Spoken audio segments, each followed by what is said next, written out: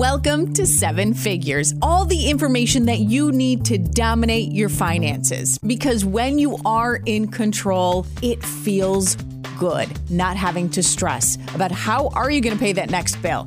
I'm Sandy Waters. Thank you so much for being here. Thank you for taking the time to listen to the podcast. I saw an article on MarketWatch saying that credit card debt reached a new high as of June 2017. And delinquencies on credit card balances are expected to rise this year, despite an improving economy. Today, households that do have credit card debt, it's well over $15,000, according to NerdWallet. Okay, you don't need any more statistics. I know, you get it. If you are living it, then you 100% understand how tough it is to get out of debt because it piles on quick. And whatever the reason was that you got here, it doesn't matter. At this point, you want to change things. You want to turn things around. So what are your options? Is it a debt consolidation loan? We cash in this week with Jody Arbogast and Jean Sweet, loan officers at Family First Credit Union. Thank you so much for taking time to help us get out of debt. You're welcome for having us. Thank you for having us. I think I want to focus on two main things. Debt consolidation and what we can do today to stay out of debt. So let's first tackle debt consolidation loans. When do we know that we should even entertain this idea? I think most people obtain a debt consolidation loan when they either have too many bills they're paying and they're not liking to be writing checks or going online and paying many bills. Some people see their interest rates are very high on the credit cards. Most people pay 24.9% or even greater. Yeah. So they see that and then they think, I got to get rid of this. They just feel they don't have enough cash flow to cover their everyday expenses. Does everybody qualify for a debt consolidation loan, or how does it all work? Not everyone will qualify, unfortunately. It comes down to affordability and credit score. We will do a debt consolidation for someone in the low 600s, high 500s, if it puts them into a better spot. It's really a case by case, look at the big picture. If the debt consolidation loan is good for them financially, meaning it'll lower their monthly output, the payment on the loan would be less than what they're paying on all those minimums and the credit cards, that's kind of like a no-brainer. Yeah. It's going to put them into a better spot and get them a little bit more net disposable income each month. What bills can you clump together? You could do credit cards. You could do some, installment loans. There's some finance companies out there right now that are pretty popular with really high payments and high interest rates that people take on a spur of the moment. I need this quick cash sort of thing that we can roll into a debt consolidation loan. When you hear debt consolidation too, it's such I feel like it's an overused term. Because now there's people and companies who are claiming to help you get out of debt, but it's not really to your benefit. Do your research and, see if there's any negative comments about those companies because they do charge fees.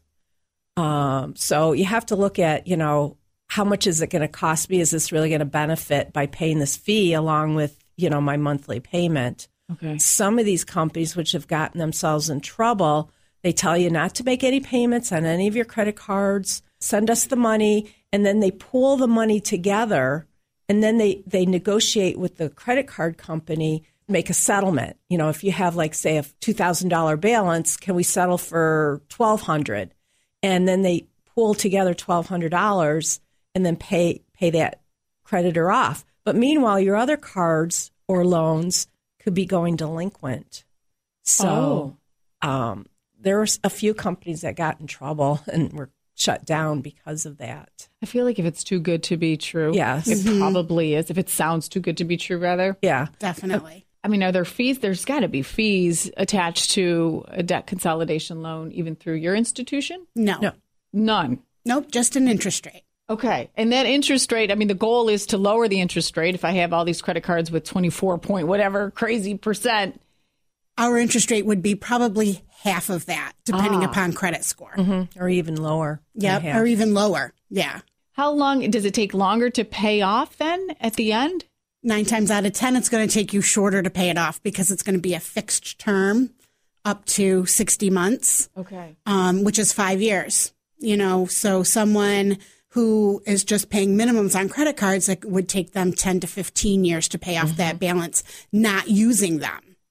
But if they continually use them, which is it's never going to go away. Whereas switching that debt into the debt consolidation loan, there's a finite end to it. 5 years and the debt's gone. One thing that we do request of those that we do a debt con for is that they do not take any additional debt while they have the loan, which kind of helps them to create better habits during the course of that loan. It's an adjustment. It's a behavior adjustment more than it is a mathematical equation to get you out of debt. You have to rework the way you feel about money, the way you view money, and how you spend. So let's run through the top things that we can do today to change our behavior and avoid future debt. Look at their daily habits. I was just going to say, track their spending. Let's track the spending. Are you buying coffee in the morning? Are you buying lunch? I mean, those are the two biggest, I think, abusers when I look at statements. Whether it's their checking account, and I'm looking at a checking account statement there where they use their debit card, or their credit card statement. Credit card statements, I'll find that the groceries were purchased with a credit card. That's fine if you're trying to earn points on your credit card, but pay it off. As long as you pay it off. Yes, yes. I compare it to we often at the first of the year or around this time will declutter our closets, right? Donate as much as we can. We need to declutter our finances as well. Correct. Because sometimes you're paying for something, a subscription to something you forgot you even had. Or you never use. That is huge. When I'm working with people, I will go down and we'll say, have you used this? What is this? And 9 times out of 10, they can't tell me. And I'm like, there's a phone number here. You need to call and you need to stop this. Or a gym membership. Yes. Okay. If they're not using a gym membership. Another one is apps on the phone. Yes. People buying games. Yeah. They're addicted to their game apps. And so they're always, you find $199, $499. And they add up to like $100 in that month. You justify because they start off as small little amounts. What's $1.99? Yes. Okay. It adds up. What about auto bill pay? I would recommend that if they have a good budget. Okay. And their head wrapped around their finances pretty good. Auto paying things is good, provided you have. You're definitely going to have money in that account. Yes. Yeah. Otherwise, you'll incur fees. Yeah. I like when my members will go right to the website of the bill that they're paying and pay it that way. And then they have a little bit more control over it. My biggest thing is set a budget. Know where your money goes each week, if you're paid weekly or biweekly. Within a month time frame, make a list of all those bills that you pay and make sure that they're paid, and then you can have it is so above tedious, and beyond. But it is so important. It's very important to know where your money goes and to make sure that rent gets paid and the gas and electric and, things like that. So I always like to stress a budget and comparable shopping. Okay, yes, compare prices and keep an eye on what your payment is. The garbage company that I've used for years increased our rate substantially this year. And you know what? Probably, to be honest with you, I wouldn't have noticed if it wasn't for us reviewing our budget.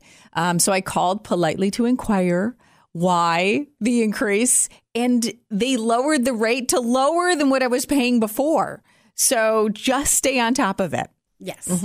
Another one I think is setting financial goals that you can visualize. Short term and long term. If you say you need a new bed, that's a short term, financial goal.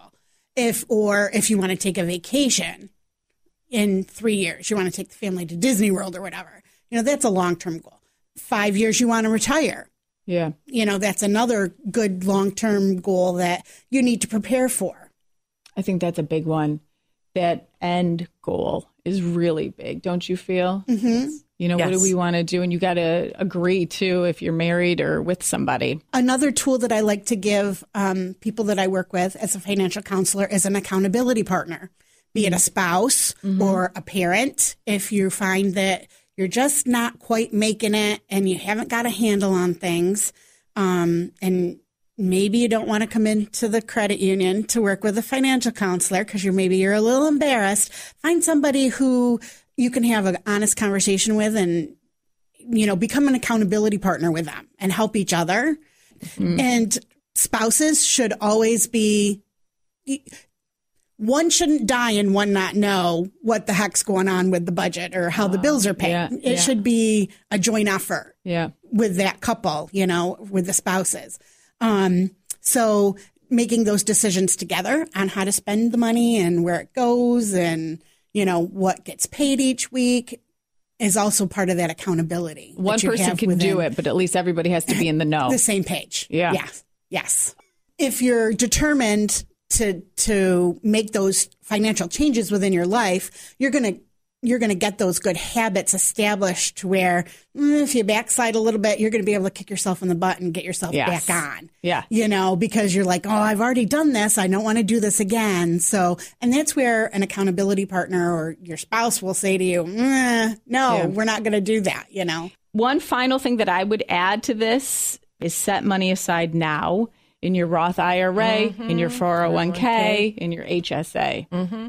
I'm a proponent on that. Yes, absolutely. The littlest amount. Sometimes people, will get emails and feedback from listeners, and sometimes they think you need big sums of money to pour into your 401k or be surprised with that little deposit, how it will grow over years. Every time they get a raise, they should do 1% more. Yes.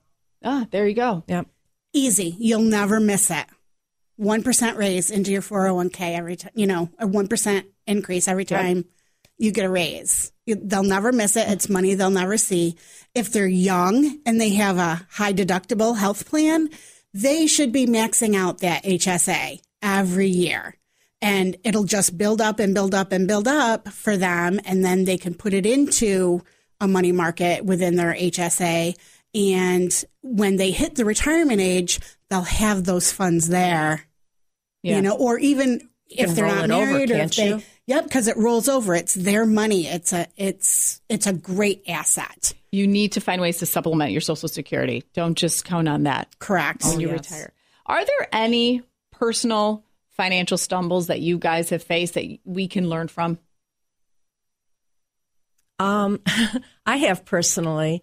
My husband had lost his job a few years ago and still has not worked. So I'm the sole breadwinner, and I've really had to watch on how we spend the money and budget. I had to change everything.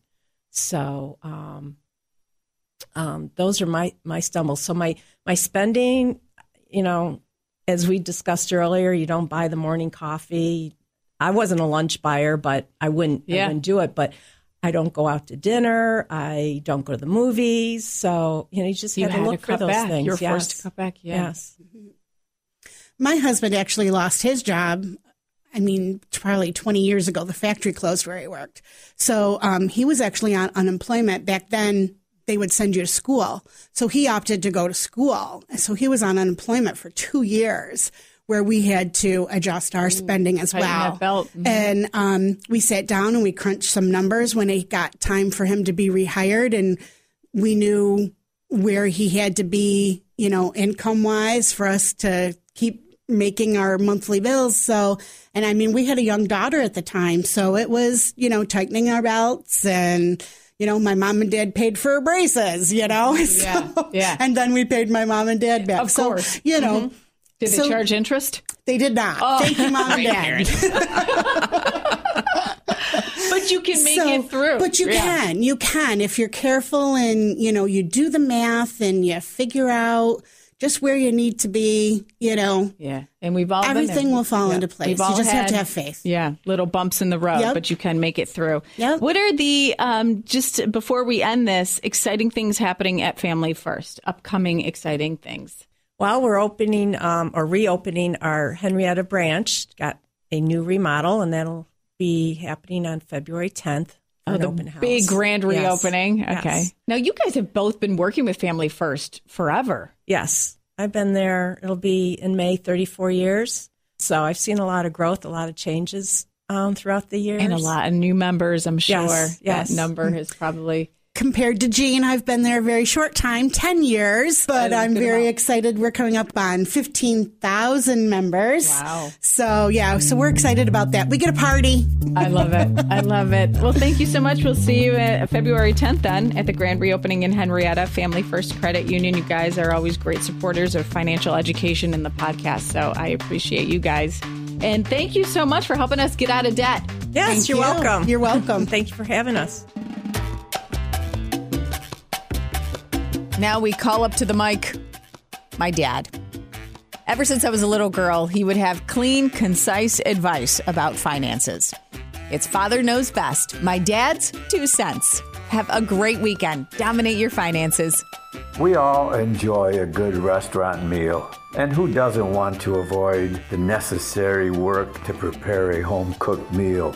But in recent years, Americans actually started spending more in bars and restaurants than they did on buying groceries. That trend seems to correlate with a lower savings rate.